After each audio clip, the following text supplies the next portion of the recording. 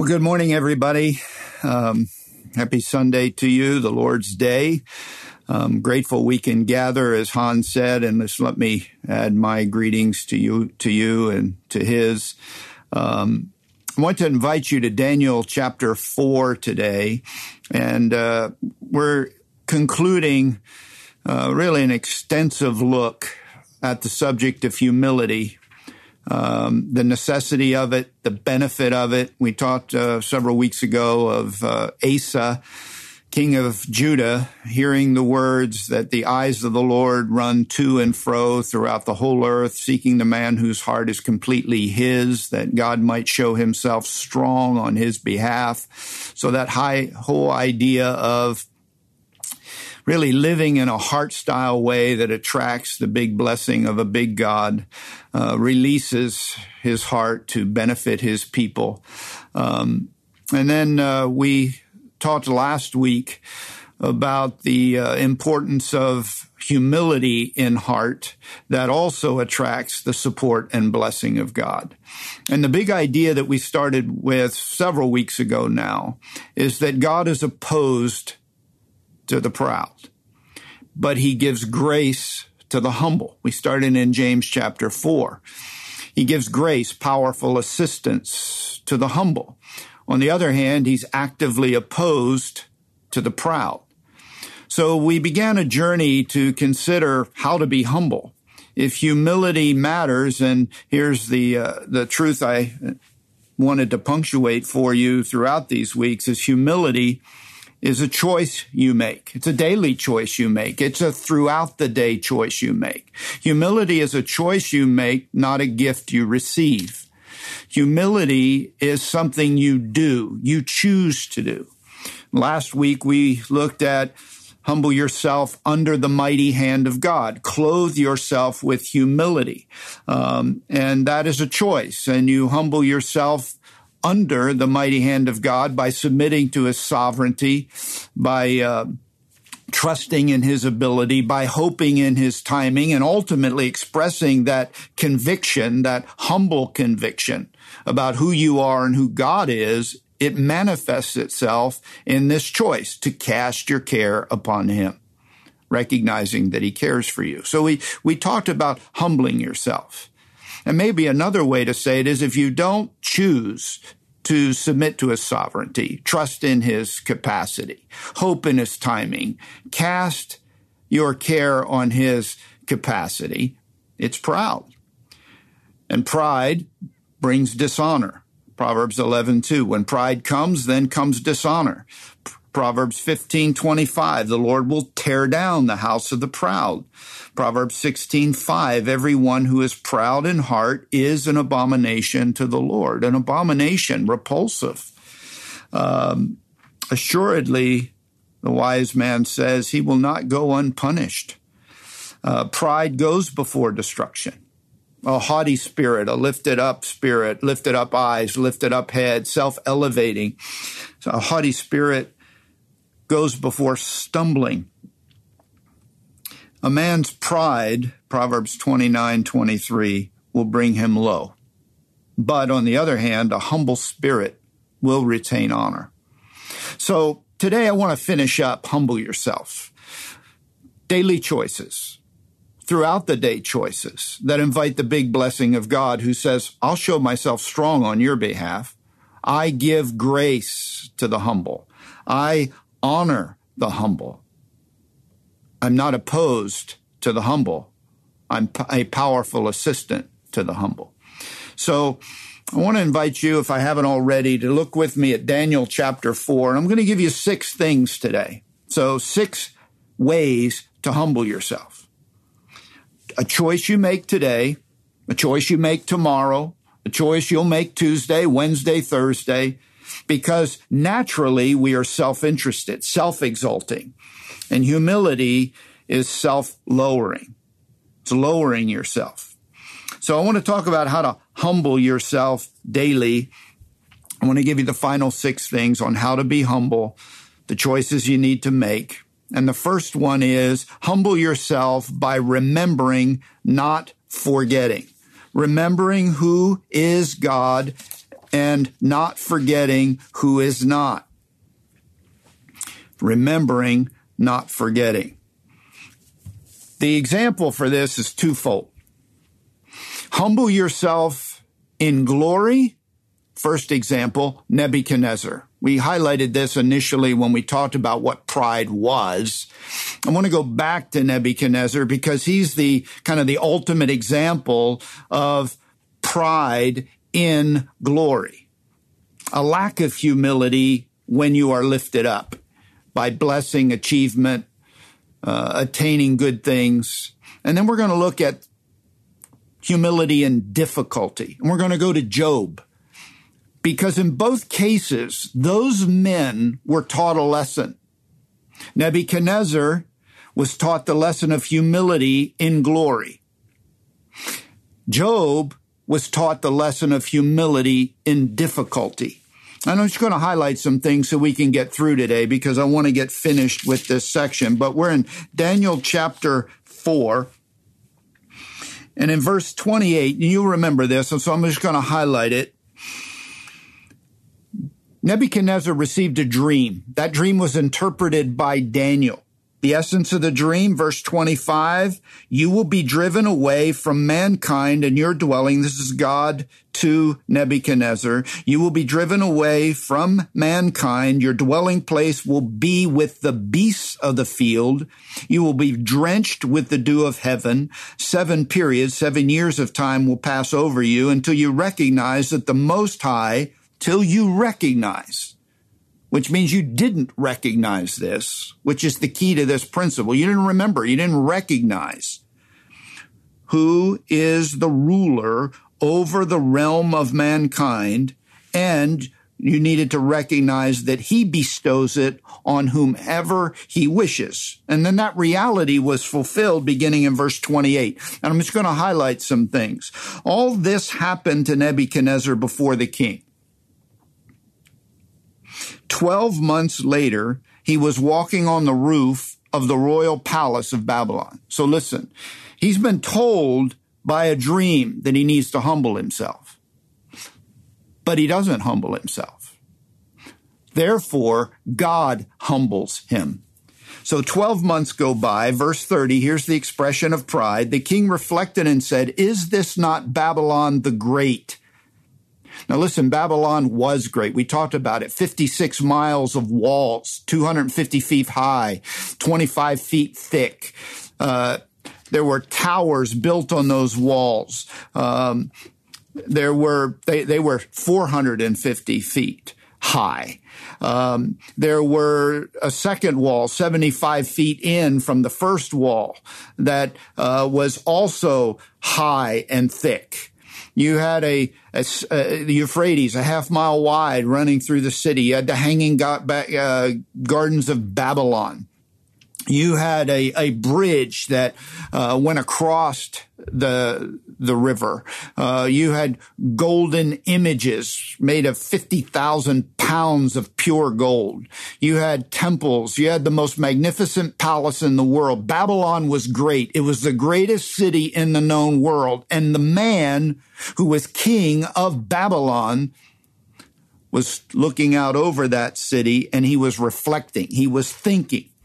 He reflected and said, is this not Babylon the Great? Now, that's not a bad statement. This is where his trouble began, which I myself have built as a royal residence by the might of my power and for the glory of my majesty. Pride. And while the word was in the king's mouth, a voice from heaven saying, King Nebuchadnezzar, to you it is declared, sovereignty has been removed from you. And you will be driven away from mankind, and your dwelling place will be with the beasts of the field. You'll be given grass to eat like cattle, and 7 periods of time will pass over you until you recognize, this is God humbling by helping him recognize that the Most High is ruler over the realm of mankind and bestows it on whomever he wishes. Immediately, verse 33, the word concerning Nebuchadnezzar was fulfilled. He was driven away from mankind and began eating grass like cattle. He became like an animal. Began eating grass like cattle. His body was drenched with the dew of heaven because he's outside, until his hair had grown like eagle's feathers, nails like bird claws. Verse 34. So he's made like an animal, so he can recognize what he had forgotten, what he'd actually never seemed to really know. Verse 34, but at the end of that period, I, Nebuchadnezzar, so 7 years go by, 7 years of humbling. I raised my eyes toward heaven. My reason returned to me, and I blessed the Most High and praised and honored him who lives forever. For his dominion is an everlasting dominion. In other words, he's sovereign. His kingdom endures from generation to generation. He's eternally sovereign. All the inhabitants of the earth are accounted as nothing. But he does according to his will in the host of heaven and among the inhabitants of the earth, and no one can ward off his hand or say to him, what have you done? Why? Because he's God. He's sovereign. He's king. He's authoritative over all.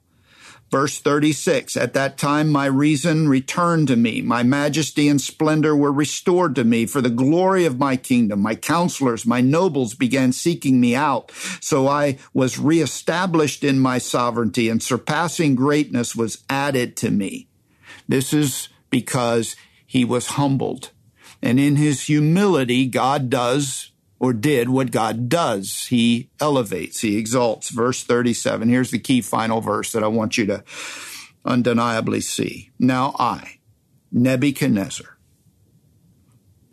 praise, exalt, and honor the King of heaven. For all his works are true, his ways are just. Now watch the end of chapter 4. And he is able to humble those who walk in pride.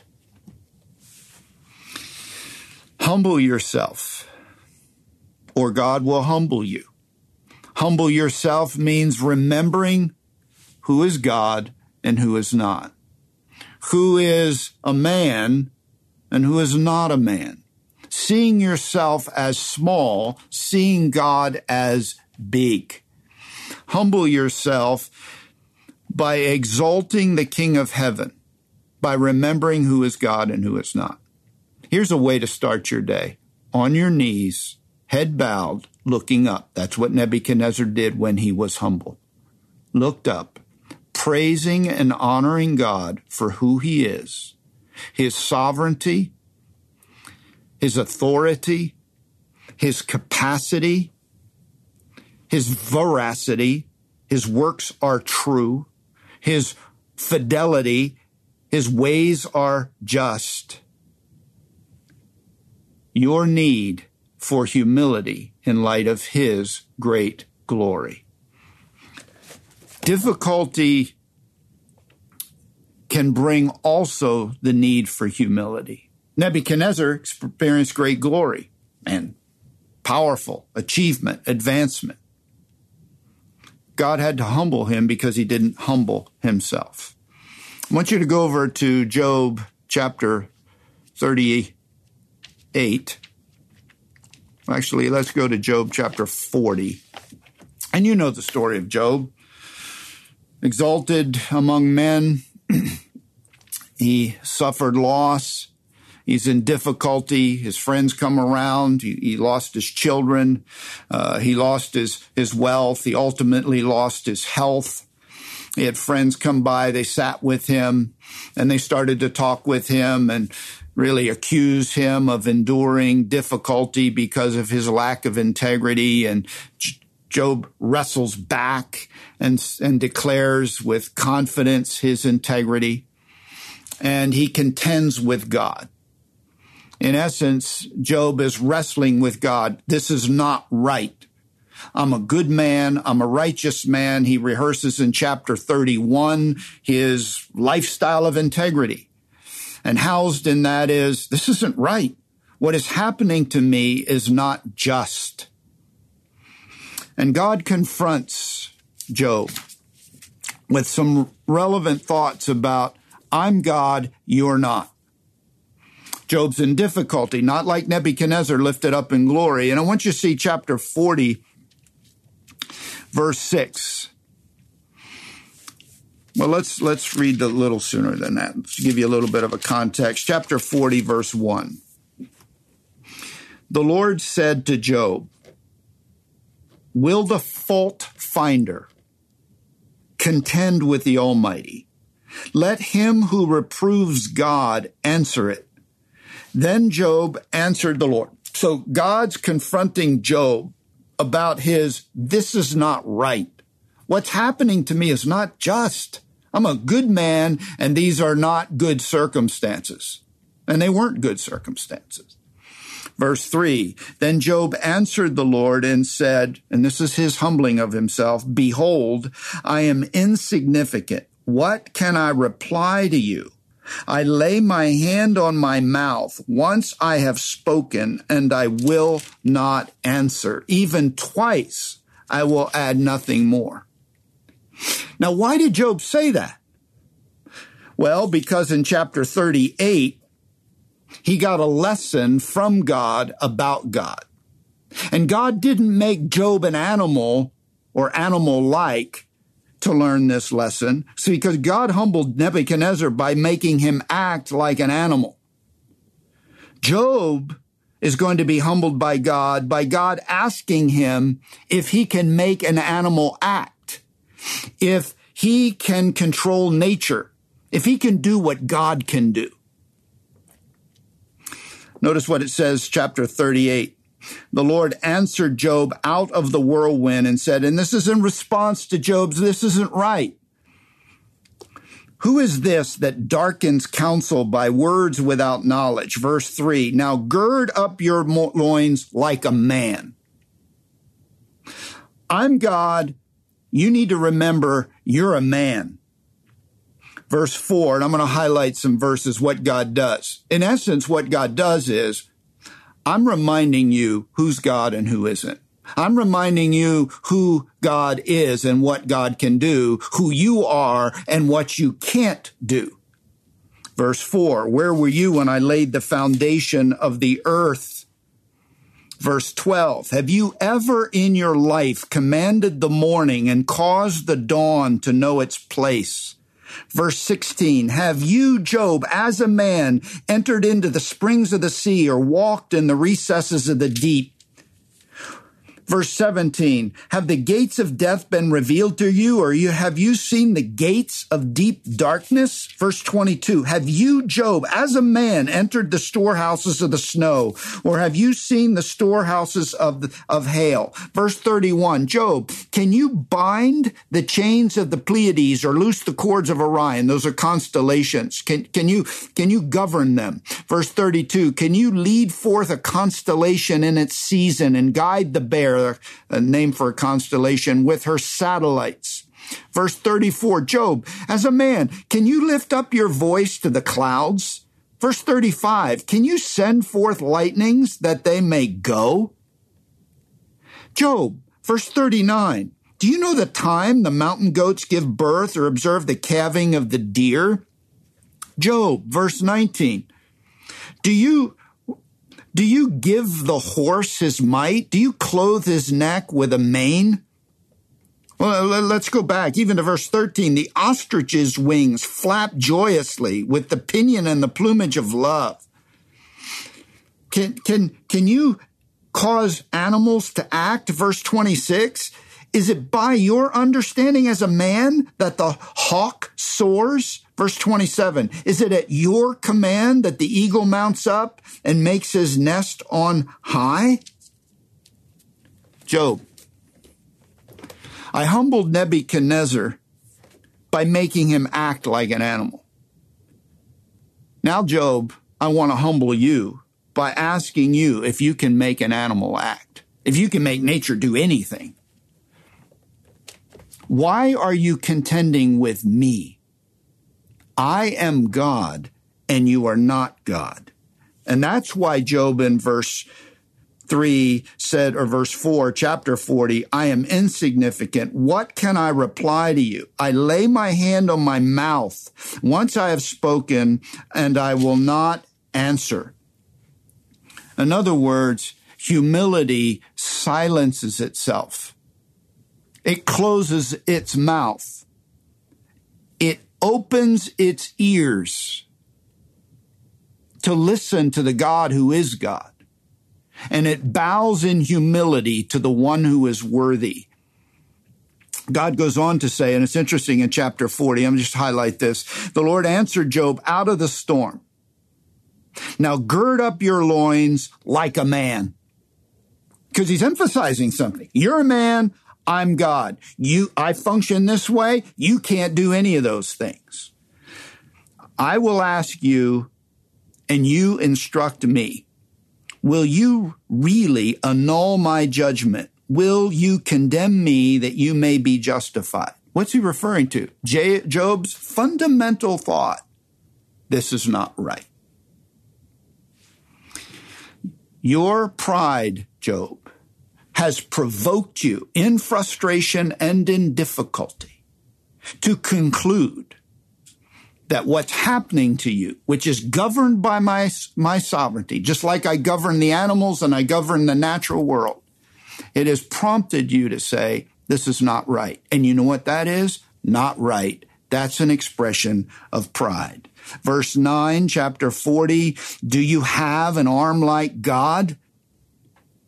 And can you thunder with a voice like his? Answer to that, no. You can't act powerfully like God, nor are you lifted up in majesty like God. Verse 10, God says, adorn yourself with eminence and dignity. Clothe yourself with honor and majesty. Act like me. You can't do what I do. You don't have what I have.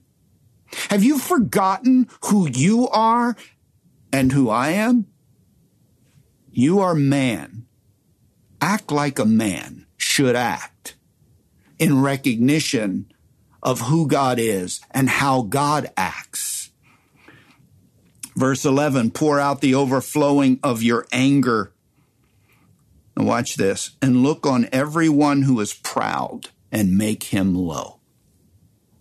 That's what I do. I deal with the proud and I humble them. Look on everyone and tread down the wicked where they stand. I deal with iniquity. I deal with pride. I deal with wickedness. I'm God. You are not God. And then he speaks of Behemoth in verse 15, his power among the creatures. That's maybe a crocodile or an alligator. Verse 41, Leviathan. Can you, this powerful animal. He looks, verse 34 of chapter 41, he looks on everything that is high, this powerful sea creature. He is king over all the sons of pride. In other words, something God has made, the bigness of it, the power of a created being displays the fact that we ought to humble ourselves. Verse 42, Job answered the Lord and said, and here's the fruit of humility. So number one, it's a shut mouth. Number two, I know that you can do all things and that no purpose of yours can be thwarted. I'm acknowledging who's God and who's not, who's sovereign and who isn't, who has power and who doesn't. Verse 3, who is this that hides counsel without knowledge? Therefore I have declared that which I did not understand, things too wonderful for me, which I did not know. I'm humbling myself. I'm admitting I've gone beyond the boundaries of being a human being. I've intruded on a place that belongs to you. I've acted as if I am God, and I possess none of the attributes of deity. Verse 4, hear now, and I will speak. I will ask you, and you instruct me. I'm shutting my mouth. I'm opening my ears. I have heard of you by the hearing of the ear, but now my eye sees you. Therefore, verse 6, I retract and I repent in dust and ashes. Repent of what? Acting like I'm God and you're not. Because I refused to acknowledge you as God in my difficulty. This is not right. Closing my mouth is humbling myself. Opening my ears is humbling myself. And bowing down in repentance, I repent in dust and ashes, is a graphic way of saying, I get it. I was wrong in assuming your role. I am humbling myself and I'm acknowledging you're God and I am not God. Humble yourself. Whether you're enjoying the privileges and blessings of great glory, exaltation, success, prominence, prestige, that's Nebuchadnezzar. Don't forget who gave that, who sustains that, and who did that. Deuteronomy chapter 8, God gives you the power to make wealth. God is the giver of every good. Han prayed it at the beginning. Every good and perfect gift comes from the Father of lights, the heavenly bodies. And with him, there's no variation or shadow of turning. It all comes from a good God. Here's how a Christian ought to humble themselves every day: by acknowledging who is God and who is not. And if it's in difficulty, it's acknowledging it by saying, listen, I accept this from your hand. It's not saying, this is not right. You don't have the right to do this. It's remembering God has a right to do whatever he chooses to do as God. Maybe as an encouragement to humbling yourself, you could take the advice of the psalmist who in Psalm 8 said, when I consider the heavens and the work of your fingers, the moon and the stars, which you have ordained. When I look at nature, when I look at the magnitude and the majesty of the universe, this space, these stars, these heavenly bodies, and you know, it's incomprehensible how far away and how large the universe. And David says, when I look at that, this is my conclusion. I say, what is man that you take thought of him, and the Son of Man that you care about him? I see myself correctly. Here's an encouragement, kind of a practical application to advance humbling yourself. Find ways to get small before God so you don't have to be made small. Get outside, look up, get around a big tree. I love the sequoias. It's a good place for humbling. Big trees make you feel, by calibration, your smallness. When you look up into the heavens, which are measureless at some level, it's a calibrator. Get in a position, big trees, where you feel small. Acknowledge God as God and recognize that you're a man, just a man. Turn over, if you would, please, to 1 Corinthians for the second humble yourself. So the first humble yourself is remembering who is God and who is not, acknowledging that, whether it's in glory or in difficulty. 1 Corinthians chapter 4, verse 6. And here's the second installment on humbling yourself, a choice you need to make. Humble yourself by acknowledging, not boasting. Acknowledge the giver of your gifts, your capacities, your abilities. Acknowledge the giver of your gifts. Don't boast as if you're the origin of those gifts or accomplishments. Point to him, the giver. Don't point to yourself, the receiver. Now, just quickly, the backstory on the Corinthians: pride and prejudice. They were finding pride by elevating particular gifted teachers and associating themselves with those teachers. And they would say, hey, I'm of Paul, I'm of Apollos, I'm of Cephas, Peter. They would elevate teachers in pride, and they would associate themselves with them to elevate themselves. And Paul, addressing that proneness to pride, challenges the Corinthian church by saying, listen, we're just servants. Those of us that are taught teachers, those of us that are gifted communicators. He says in chapter 3, Verse 5, what then is Apollos? And he was a very gifted, eloquent orator, according to Acts. And what is Paul?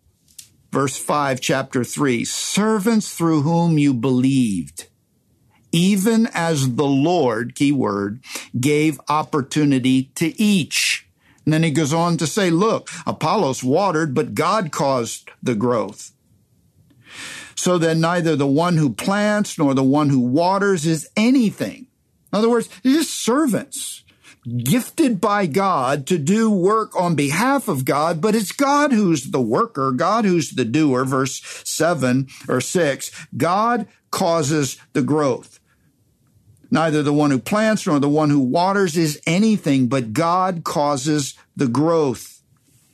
We are God's fellow workers, verse 9. You are God's field. You're God's building. In other words, not us. It's God. And he says in chapter 4, kind of leading to the verses we're going to look at, let a man regard us in this manner as servants of Christ and stewards of the mysteries of God. Listen, when you look at me, the Apostle Paul, if you're looking at Apollos, if you're looking at Cephas, Peter, any other gifted teacher, John MacArthur, you're looking at a servant of God. You're looking at a steward, not the master, but the steward, the entrusted one responsible to do the work of the master. Verse 6, now these things, brethren, I have figuratively applied to myself and Apollos for your sakes. In other words, I'm applying this figure of servanthood and stewardship. I'm applying it to myself and Apollos for your sakes. Why? I'm telling you, I'm just a servant. He's just a servant. He's a waterer. I'm a planter. God's the grower. So that in us you may learn not to exceed what is written, so that no one of you will become arrogant, puffed up in behalf of one against another. Puffed up, pride. Arrogant, pride. You don't exceed. You don't say more about yourself or what is written in the words of God than you ought to say. But in humility, you see yourself as you should. You see the gifted teachers as you should. And you see the word of God as you should. Now look at verse 7. This is the key verse in this particular humble yourself idea. For who regards you as superior? What do you have? Superior meanings lifted up. Who looks at you like that? What do you have that you did not receive? I mean, what capacities do you have? Gifted teacher, gifted thinker, gifted communicator, gifted whatever. What do you have that you haven't received like a gift? And if you did receive it, here it is. Why do you boast as if you had not received it? Here's what humility does. It recognizes the giver, and it doesn't boast in the receiver. It acknowledges God as the giver. So if you're smart, if you're gifted, if you're talented, whether you can sing or run fast, jump high, whether you have the gift of leading or you have capacities that elevate you, acknowledge who gave you those gifts. If you are considered superior, what do you have that you haven't received? Nothing. And if you've received it like a gift, why do you boast in it? Pride elevates self as if self is the source of its own giftedness. 1 Corinthians 4:7 says this, and this is how you humble yourself. Acknowledge the giver of your gifts. Don't boast as if you're the origin of your accomplishments and capacities. Point to him. Don't parade or point to yourself. Humble yourself.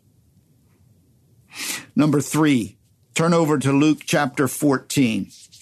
Humble yourself by choosing the last or the least, not the first or the best. This is a parable that Jesus told. It's familiar. I just want to punctuate it.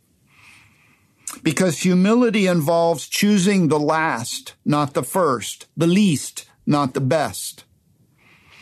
Jesus told this parable to the invited guests. This is Luke chapter 14, verse 7, when he noticed how they had been picking out the places of honor. Okay, so they were making choices. They were picking out the best places, the first place. And this is what Jesus said to him. Here's the parable. I want to tell you a story.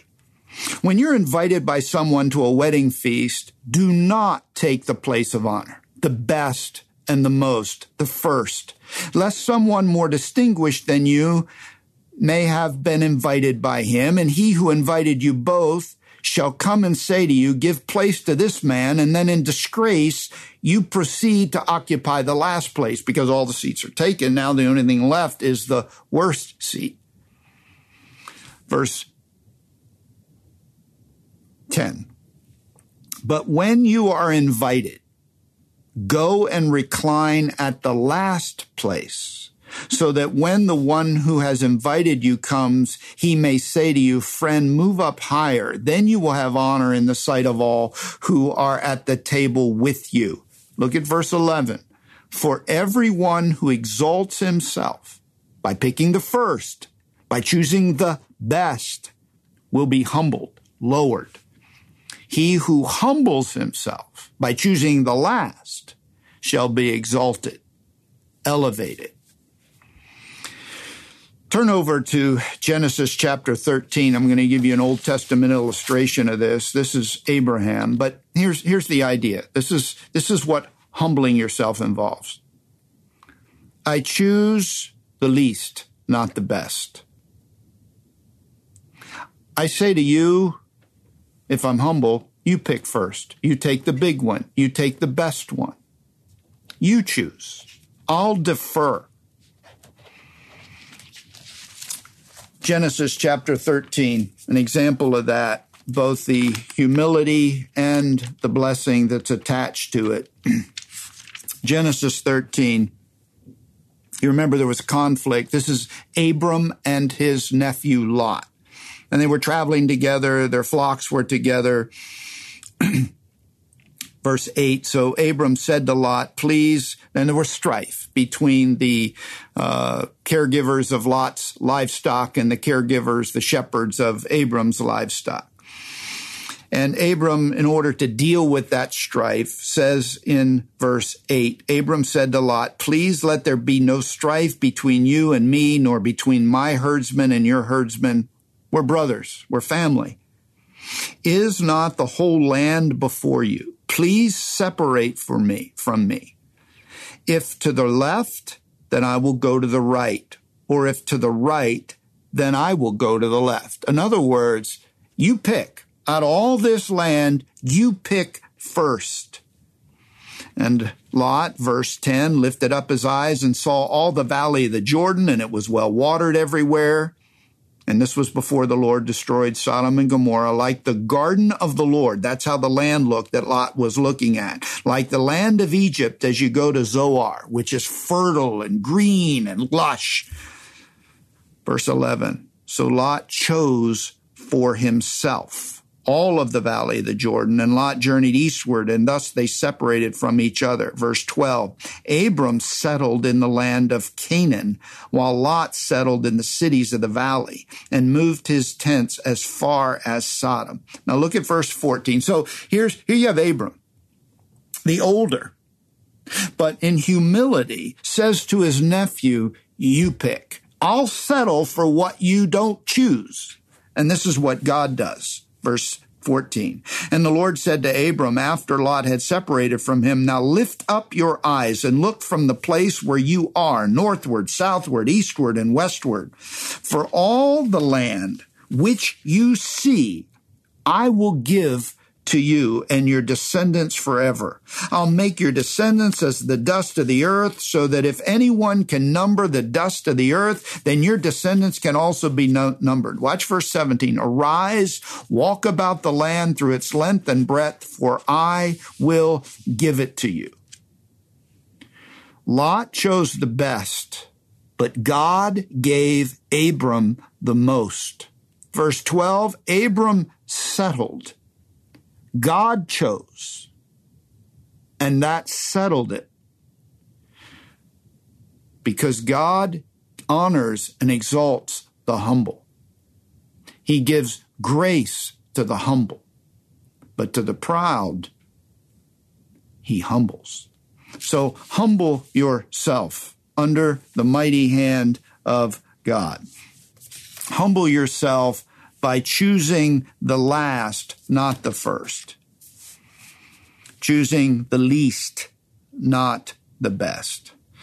So don't choose the things that elevate you in status. That's what that's sitting at the front of the table. That's elevating your status. I'm somebody. So don't choose the things that elevate you in status, place, maybe clothes, maybe jewelry, things that elevate you.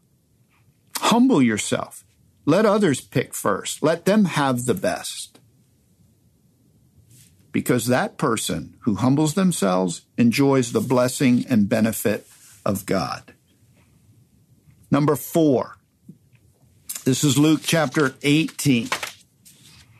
Humble yourself, number 1, by remembering, not forgetting who is God and who is not. Number 2, by acknowledging and not boasting, acknowledging the giver of your gifts, not boasting as if you were the origin of those gifts. Number 3, by choosing the last, not the first.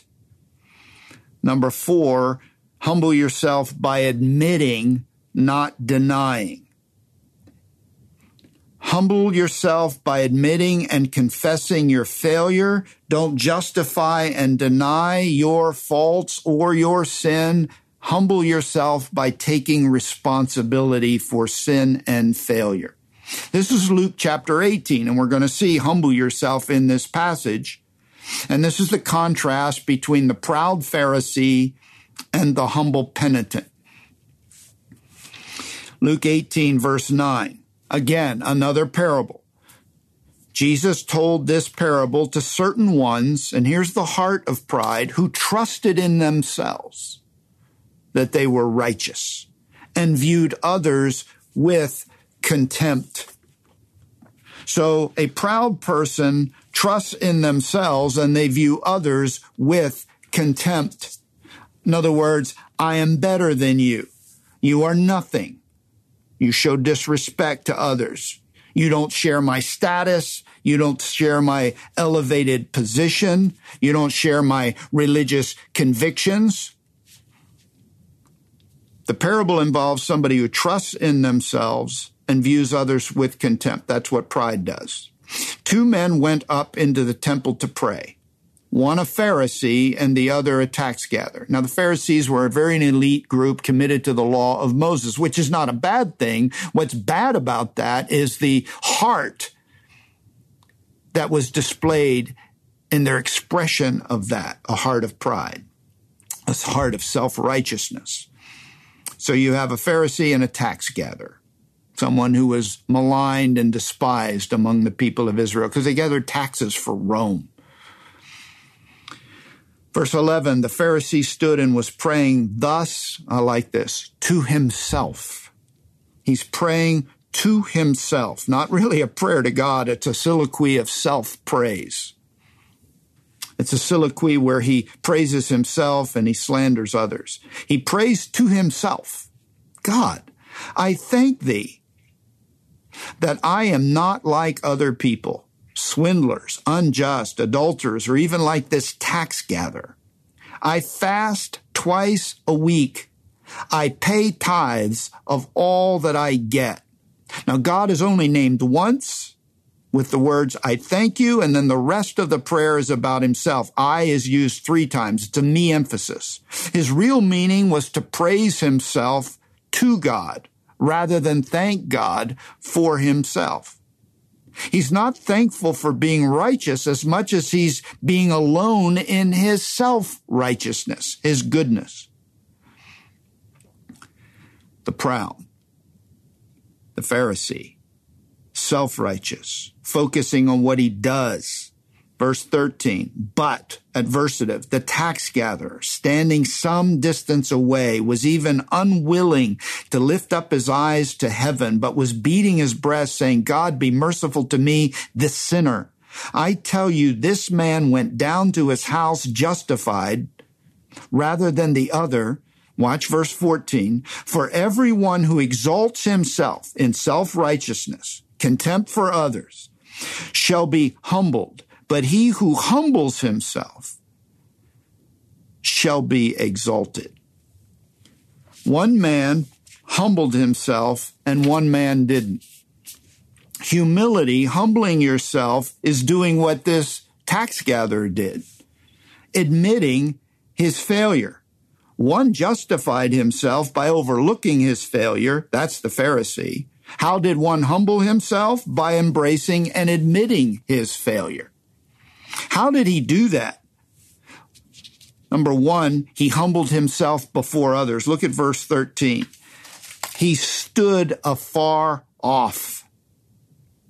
The humble don't feel like they're better than others. If you're truly humble, you don't assume anything with regard to others. He's standing afar off. I'm not worthy. This is not some kind of false humility or a bad sense of personal identity. This is not, I'm not worthy because of my humanity. I'm not worthy because of my unrighteous reality. I'm at fault. His posture, he's unwilling to look up. He's not just humbled standing afar off before others. He's humbled before God. Thirdly, he's humbled before himself. He humbled himself by beating his breast. It's a sinner beating his breast, saying, my heart's not righteous. I'm not holy. He smote upon his breast in indignation for his sin. He wanted to acknowledge this part of me is broken. He's humbling himself. David smote himself in 2 Samuel 24:10 when he wrongly numbered the people of Israel. The Bible says he smote his breast. It was just a common expression for saying, I am humbling myself because inwardly I recognize my sinfulness and my wickedness. He's taking real responsibility. God, be merciful. That's his only prayer. Be merciful to me, and I love this definite article, the sinner. I'm the one at fault. I'm the one responsible. I'm the chief one. I'm to be held accountable. I am worthy of blame. I am worthy of punishment. And I, the sinner, me, admitting my condition, I need mercy. And so what does humility do? It admits fault and failure. It acknowledges sin and a healthy sorrow, humble before men, not standing afar off, humble before God, not wanting to look up, humble in myself. I'm humble before God. Now listen, this is godly sorrow, which produces repentance without regret. Humility, this is James chapter 4. Go back to James chapter 4. And this is what we saw when we were there. Humility. Verse 6, God is opposed to the proud, gives grace to the humble. Submit to God, resist the devil, he'll flee from you. Draw near to God, he will draw near to you. Cleanse your hands, you sinners. Purify your hearts, you double-minded. And look at verse 9. Be miserable and mourn and weep. Let your laughter be turned into mourning and your joy into gloom. Why? Because you recognize your sinfulness. Remember, this passage starts out by saying you're worldly, you're friends of the world. You're not faithful friends of God. Confess your sinfulness in your worldliness. Be miserable, mourn, be brokenhearted. Look at verse 10. Humble yourselves in the presence of the Lord, and he will exalt you. Humble yourself how? By admitting fault and owning your sin and being repentant and sorry. Humble yourselves. We humble ourselves when we admit our failure to God. Listen, here's what pride does. It denies responsibility. Pride looks at the faults of others. That's what the Pharisee did. It doesn't own its own faults. It's always blame shifting. It's always blame reflecting. It's not sin owning. This man, the tax gatherer, owned his failure, admitted his wrong, accepted responsibility. It broke his heart. It humbled him before God. And like Job, he repented, not in sackcloth and ashes, but with a prayer to say, be merciful to me. I'm a sinner. Let me tell you what proud people do. They don't admit responsibility. They don't own their sin. They don't own their faults. They see faults in everyone else. They accept no responsibility for themselves. Humble yourself by admitting, not denying. And then Matthew 23, number 5. And I'm coming to the home stretch, and I'll end with a very powerful illustration and personification of what true humility looks like. This is Matthew chapter 23. And humble yourself, fifthly, by serving instead of receiving. Serving instead of receiving. This is another parable which Jesus tells in Matthew chapter 23. And this is verses 1 through 12. And Jesus is talking to the crowds and to the disciples, saying, the scribes and the Pharisees, actually it's not a parable, this is a straight declaration. The scribes and the Pharisees have seated themselves in the chair of Moses. They've put themselves in a prominent position as if they're teachers of the law, which is not a bad thing to teach the law. But in the teaching of the law, verse 3, therefore all that they tell you, do and observe. In other words, what they're saying is true because it's the law of Moses, but do not do according to their deeds, for they say things and do not do them. They're self-righteous and they're hypocritical. Verse 4, they tie up heavy burdens and lay them on men's shoulders, but they themselves are unwilling to move them with so much as a finger. But they do, in other words, they're putting responsibility on others, but they're not willing to help. They're not serving, they're seeking. Verse 5, but they do all their deeds to be noticed by men. That's what pride does. They broaden their phylacteries, and this is their religious garments and the accoutrements thereof. They lengthen the tassels of their garments, the look at me, the attention-seeking, religious attention-seeking, whatever they perceive will elevate them by way of their clothing and attire. Verse 6, they love the place of honor at the banquets and the chief seats in the synagogues, the VIP seating, and they love the respectful greetings in the marketplaces, being called rabbi by men, which is teacher or master. It's an expression of someone who's special and is to be elevated. They like that. They want to receive honor. They want to receive adoration. They want to receive benefit rather than give benefit. Matthew chapter 23 continues. Verse 8, do not be called rabbi, for one is your teacher, and you are all brothers. And the way I take that to be in the context of humility is don't assign or assume titles of reverence and respect which give too much honor or authority to man. Don't act like you are a person deserving of a title. There's one Father that belongs to God. Don't take the role and attention of the true teacher, father, and master. Don't do that. And don't diminish the role and status of a fellow believer. We're all brothers. Humility lifts itself up, pride lifts itself up. Humility sees itself properly. Verse 10, do not be called leaders, for there's one leader, that is Christ, but the greatest among you, here's the bottom line, not receiving, but serving, giving. But the greatest among you shall be your servant. Whoever exalts himself shall be humbled. Whoever humbles himself shall be exalted. Don't take the role or attention of God. Don't diminish the role and status of fellow believers. Don't take titles. Don't elevate yourself to receive things, but behave as a servant, one committed out of humility to do things, to elevate and support others, to call attention to them or call attention to him, not to yourself. Humble yourself by serving, not receiving, by blessing, not benefiting. Honor the Lord by honoring those on behalf of the Lord. The greatest shall be your servant. Humility is a choice you make to serve. not a gift you receive. And then finally, I'm just going to read this passage, but I want to go back to the archetype. This is Philippians chapter 2.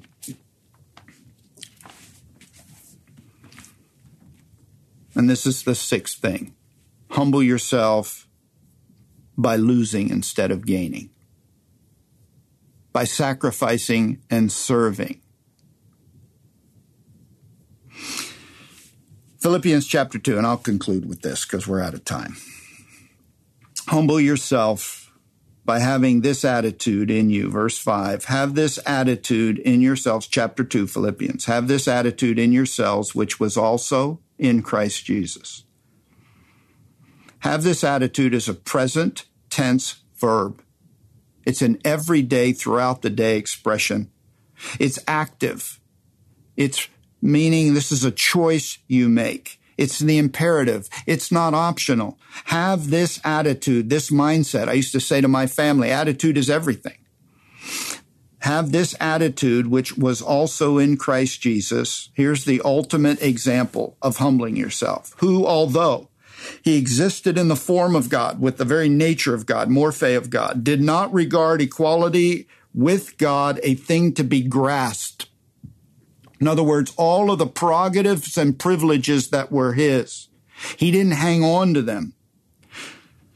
But verse 7, he emptied himself of what? Not of his divinity, but of his privilege and prerogatives as divinity. He made a choice because humility does not hang on to position or privilege that is deserved or desired. Jesus is at the height of his glory, and he emptied himself of all of the divine prerogatives of divine glory. And he emptied himself of those privileges. Why or how? By taking the form of the nature of a slave, a bondservant slave, doulos, subordinating his own rights to serve the needs of another.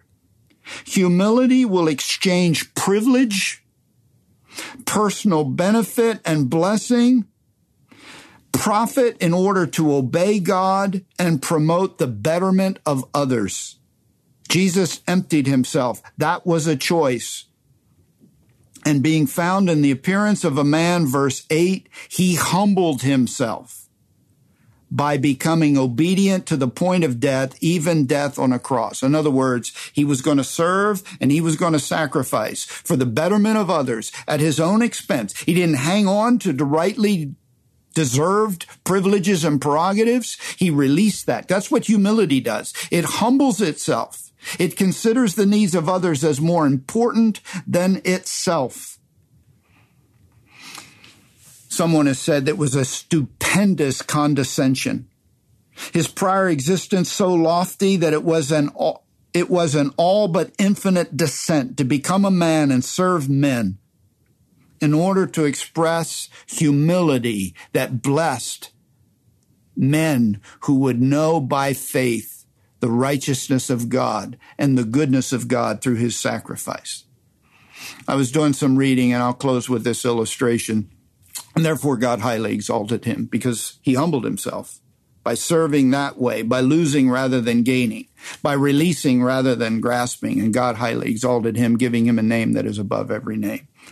I was trying to think of an illustration that would give you just a flavor, a taste of what humility would look like in the magnitude and measure that is reflected in Philippians chapter 2, which is really infinite. It's incomprehensible. Queen Elizabeth, she's reigned 68 years as the monarch of Britain, the oldest reigning monarch in British history. Imagine her, and let me talk a little bit about her wealth and her position, her privileges. Number one, she doesn't have to have a driver's license or a passport. She doesn't need either. She has her own personal cash machine in the basement of Buckingham Palace. She's immune from prosecution. She can't be arrested. She owns a royal train. She has and is the owner of a 530 carat, largest clear-cut diamond in the world. 530 carats.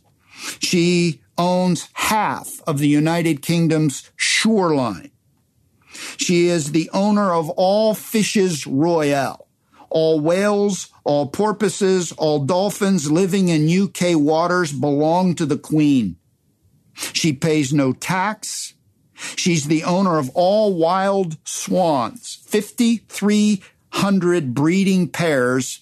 All of them belong to the Queen of England. She owns 1.25 miles of Regent Street, which is like our Rodeo Drive here in Beverly Hills. She owns the Tower of London, the Crown Jewels. She has a royal train.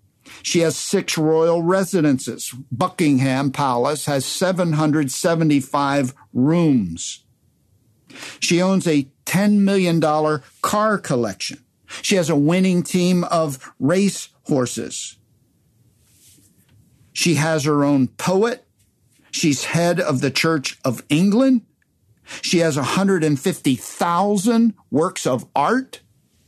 Imagine Queen Elizabeth with all of that saying, in order to serve the needs of British citizens, I'm going to step away from all of that to become a homeless person, to reach homeless people, to take my assets and invest them for their blessing and benefit. I could think of no realistic, in our world, illustration of the mammoth choice that humility made in order to serve the betterment of others. Humility is willing to serve and sacrifice out of love in order to provide what is best for those that they engage. Proverbs 29:23, a man's pride will bring him low, but a humble spirit will obtain honor. And true humility models Christ-like attitude and action, not hanging on to what you deserve, but investing it. I'm a parent. I have privilege. I have prerogative. Humility in serving those in my home, serving those who work under me. Humility trades a lot in order that others can have a lot. I'm praying that we will humble ourselves to the end that God is honored, people are blessed, and God is released to bring blessing to us. Father, I thank you this morning for the treasure of your word. And as we finish this series on humbling ourselves, would you help us to practically and actively and daily make choices to acknowledge you and to remember who you are and remember who we are. To acknowledge you as the giver of our gifts, to acknowledge others by choosing the least, not the best, and giving them first choice, by admitting when we're at fault, not denying responsibility, by serving others, not inviting honor and accolade and service, and Lord, by losing, not gaining, so that others might enjoy blessing and benefit. Lord, would you help us to humble ourselves so that you don't have to humble us. Lord, that's my prayer, to the honor and glory of Jesus Christ and the blessing of those that we serve and live with. In his name I pray. Amen. All right, Cornerstone, God bless you. Hope you have a great Sunday. Enjoy Pastor John. He's up today live, and so I pray that you'll enjoy that. God bless you.